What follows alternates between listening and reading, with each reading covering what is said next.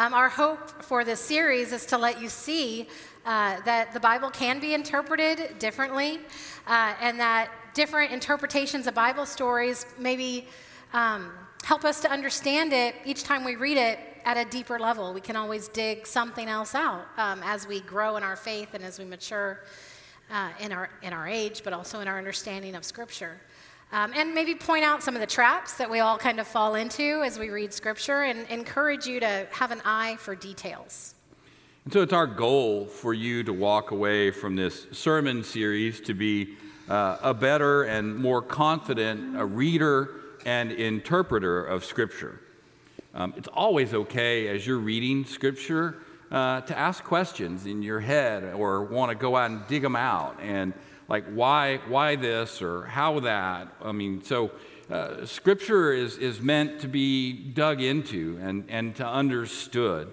And so our hope is that we'll help you learn sort of the basics of it. Some of you probably are already really good at it, but we want you to understand sort of the head part of reading Scripture, that understanding the author, who the author is, who they're writing to, why are they writing, and sort of the historical context around that are really helpful things in you being able to interpret the Scripture. It's good to understand the historical context of sort of what was going on around the writing of the particular text that you're studying. And sometimes in Scripture we will see the same or a similar story used in a different way. Like today, our texts are the same story, but they're from a very, very different perspective, and they have different authors. So tradition holds that Moses is the author of the Torah, or the first 5 books of the Bible, but scholars believe there were actually several contributing editors or groups of people that helped to create and edit the Torah, Genesis, Exodus. And so the first 4, there's primarily 4 different sources. So do you think we should give them a test on this when we're done? Yeah. Pop quiz. So the first and likely the oldest source is the Yahwist. And the edits or the content from this source focus a lot on God's promises of salvation for the Israelite people. And they're called the Yahwist source because they refer to God using the word Yahweh. And in this account, God is often given like some human characteristics and feelings. It's like a close and personal God, and we'll see a little bit of that in the second account of creation that we talk about today. And this one is called the J text because Yahweh starts with a J in German. And so the second source is the Elohist source, and that's because it uses the word Elohim for God, which translates to Lord God. And this source focuses primarily on Israel's response to God. And then the third is the Deuteronomist source, because it's largely responsible for the book of Deuteronomy, and also some of the other historical books like Joshua and Judges, 1st and 2nd Kings.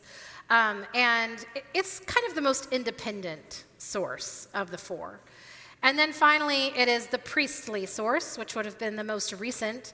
And this one wouldn't necessarily be a single author or even group that created content, but rather sort of went back after and edited and revised and added. Because it was priests, the Israelite priests, who added this content. And let me add that Elohim, which is a name for God, is not unique to the Elohists. The Yahweh folks use it as well. So they often will say Yahweh Elohim, which means like the Lord God. So the Elohim, calling God Elohim, is not unique to the Elohists. It's used by others as well.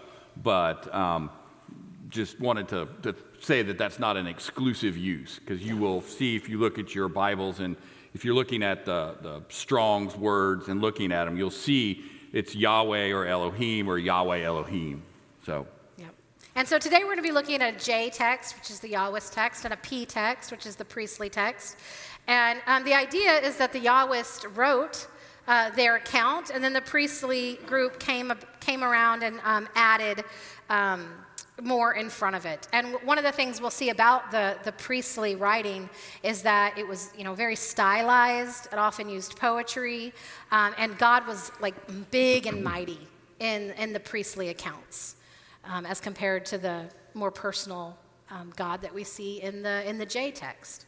So we're looking at the two accounts of creation. There's one in Genesis 1 and one in Genesis 2. Did you guys know that there were two accounts of creation? Okay, good. So the account of creation in Genesis 1 goes day by day. And so I mentioned just a second ago that the priestly text had this like very stylized form of Hebrew poetry, which in Hebrew is really evident and beautiful. And as we translate it, we just get to see like hints of some of that poetry. So for instance, you see the repetition, like when God declares each day good. And that happens 7 times.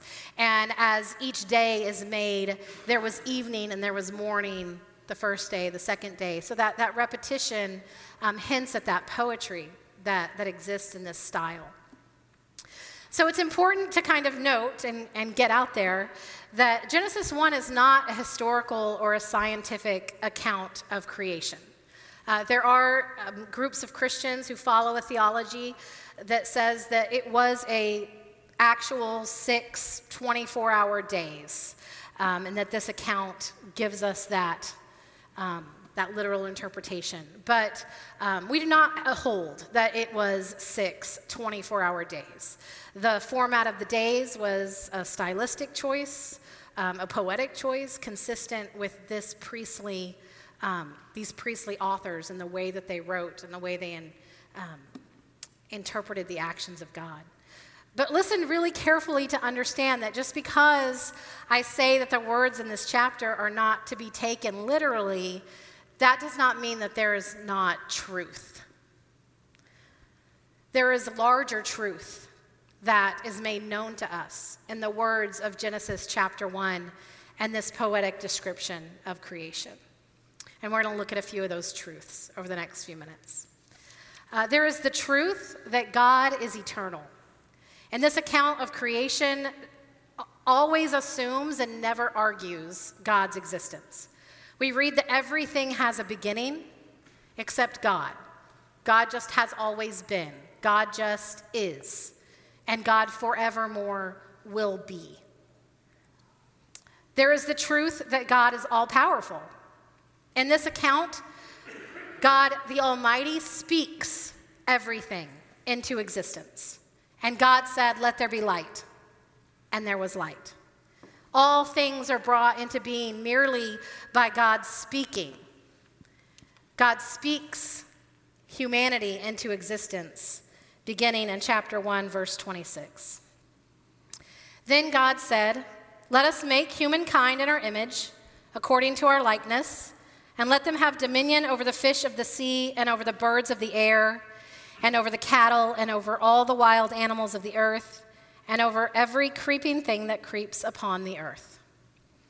So right off the bat, in verse 26, there is truth about the nature of God.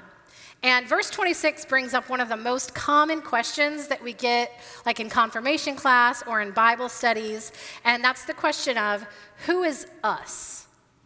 In verse 26, let us make humankind.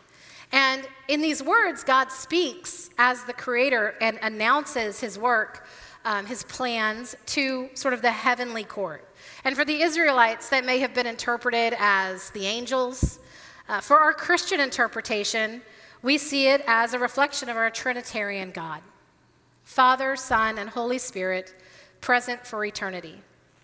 And we support those words and that thought with John chapter 1, which speaks of Jesus as present with God from the beginning.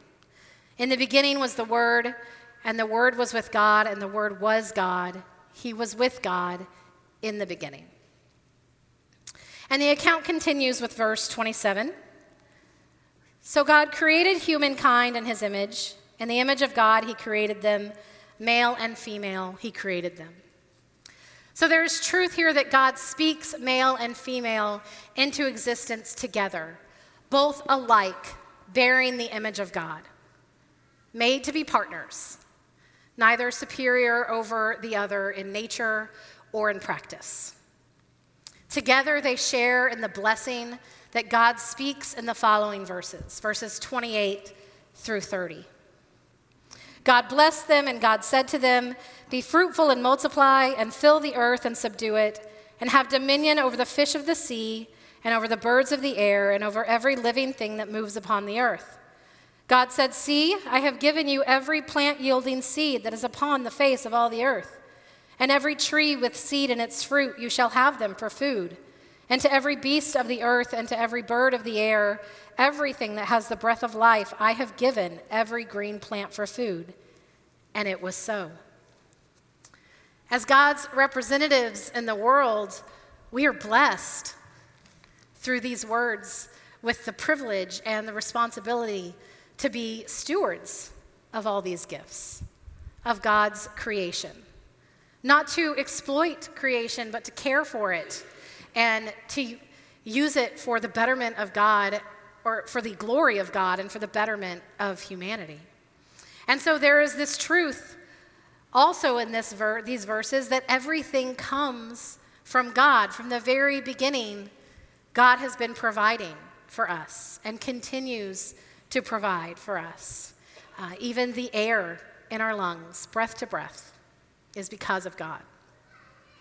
And so after God blesses male and female and gives them over to care for creation, he declares in verse 31, God saw everything that he had made, and indeed it was very good.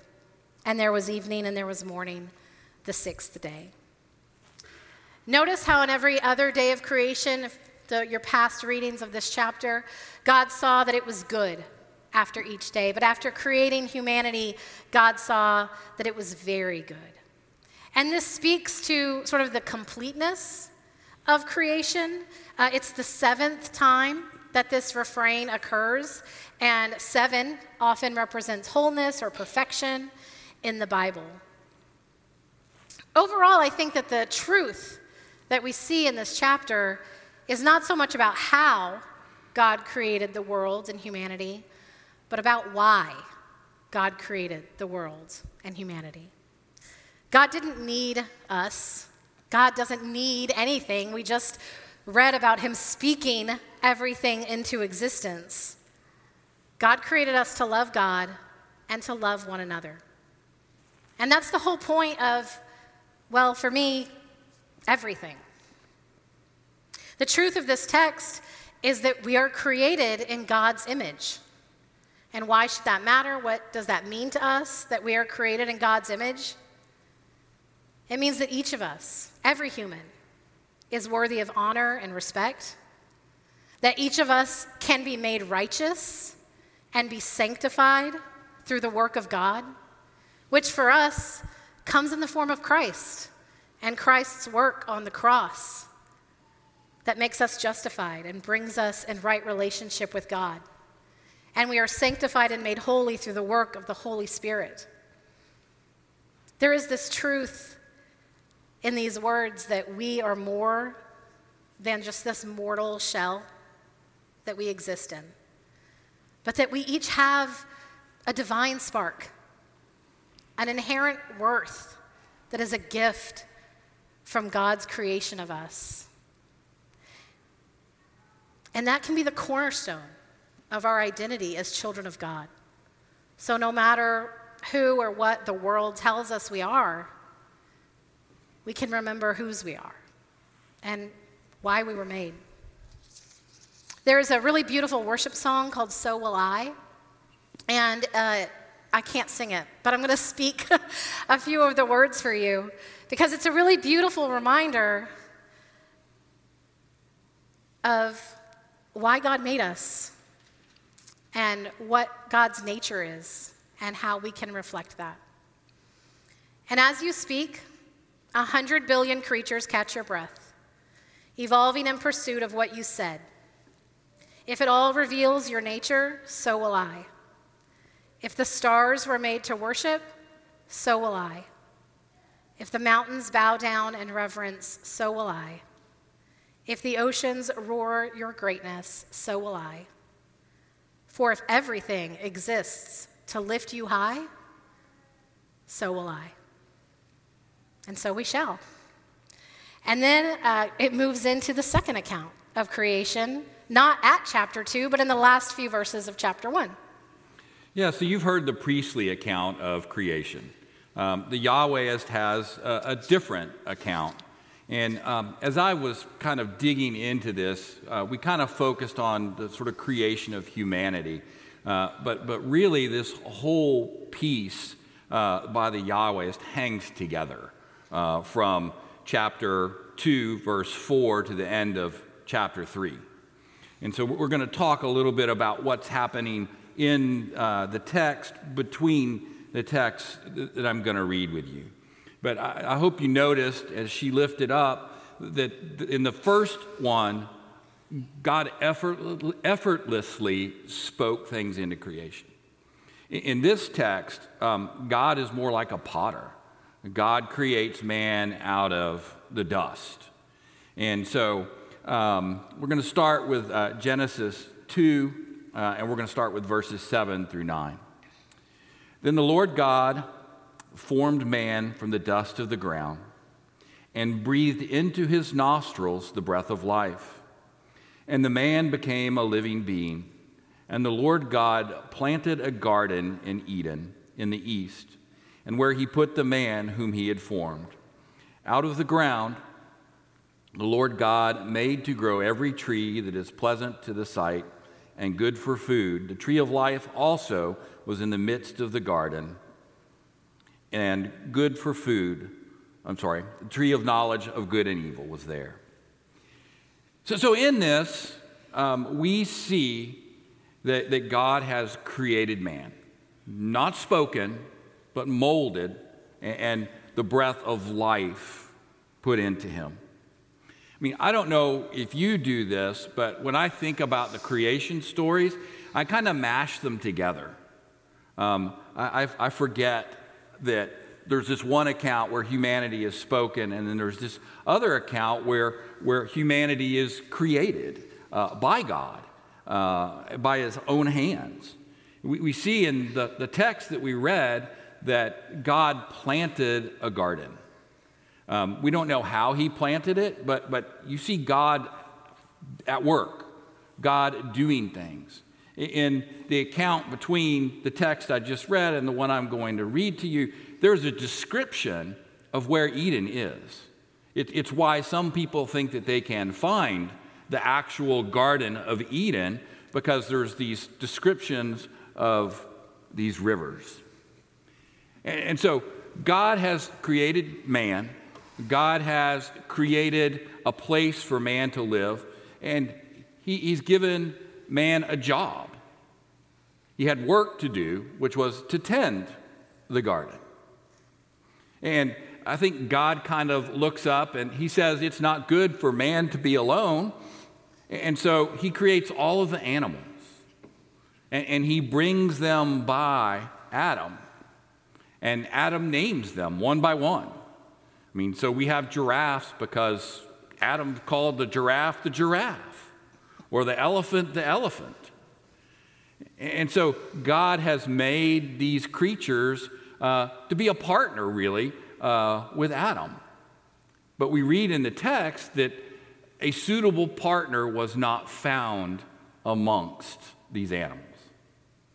And it's like God has an aha moment in this text in which he goes, oh, I'll make another one like him, but different. And so our text here starts with verses 21 through 23. So the Lord God caused a deep sleep to fall upon the man, and he slept. Then he took one of his ribs and closed up its place with flesh, and the rib that the Lord God had taken from the man, he made into a woman and brought her to the man. Then the man said, "This at last is bone of my bones and flesh of my flesh. This one shall be called woman, for out of man this one was taken." So we look at what the author is doing here. He's creating this story. God has made man, and God has made woman. In the previous text, God has spoken everything into existence. So you can see the author of this, the Yahwehist, has a different take on sort of how God works and who God is and how we interact with him. And so the author is painting this picture of a paradise. We have a God that has created us, and we live in this paradise, and he walks with us, and he talks with us. He comes looking for us in the text. And Adam and Eve are in perfect relationship with God, and they walk together amongst the garden. Scripture says, in the cool of the evening, which is sort of a uniquely human thing for God to do. And so they have set this up as a beautiful paradise. Our relationship with God is perfect. But then we see that God has given man free will. That God has given us the ability to choose to follow his rules or not. And so the author has put this whole text together that really, in many ways, explains how we ended up in the messed up world that we're in now. God set us up in paradise. We had this great relationship, and then we chose to do something other than what God has done, has asked us to do. I mean, don't eat of the one tree, right? And we couldn't help ourselves. We did that, even though God had told us not to. So free will is a gift that God has given to us really out of love. I mean, what love is there in having a puppet? I mean, how can we really love a God if we're just being puppeted by God? So free will is something that God has given us. And from this specific text that we read today, I'm really struck at the beauty of the relationship between man and woman. Really the idea, and the word is helpmate. We are to be helpmates to one another. And as I read the text that I've shared with you, I'm struck by that's our role in life, is to be a helpmate to one another, to our spouses. And I mean, that's something that my wife would tell you I probably don't do a very good job of, but I try to really take to heart, to be a helpmate to my wife. So today we've looked at two stories of creation, two stories of how we came into being. It's always helpful as we study the Bible to understand the authorship, to understand why they're writing to a particular audience, the purpose of that writing. But let me be clear. Scripture is the living, breathing Word of God. And there is a place in which when we read Scripture, home alone, in church, wherever, the Holy Spirit is present, working in us and on us as we read Scripture. It's why you can read the story of the prodigal son for the 100th time and all of a sudden go, oh, I never saw that. So we're talking to you for the next few weeks about sort of some head stuff, some head space about studying Scripture and being interpreter of Scripture. But let me just remind you, there is always a place for heart as we read Scripture, because the Holy Spirit is at work in you and on you as you read it. And so as we talk about the next few weeks, kind of about sort of the right headspace for this, I just want you to know that we also know that there is a place for the heart when we read text, when we read Scriptures. I'm looking forward to this sermon series. I think it's going to be fun. I hope you will enjoy it as well. Let us pray. Gracious God, we are your created, and you are the creator. We are so grateful that you have deigned to make us, that you have deigned to let us live, that you have given us free will. But Father, we choose you. We choose life through Jesus.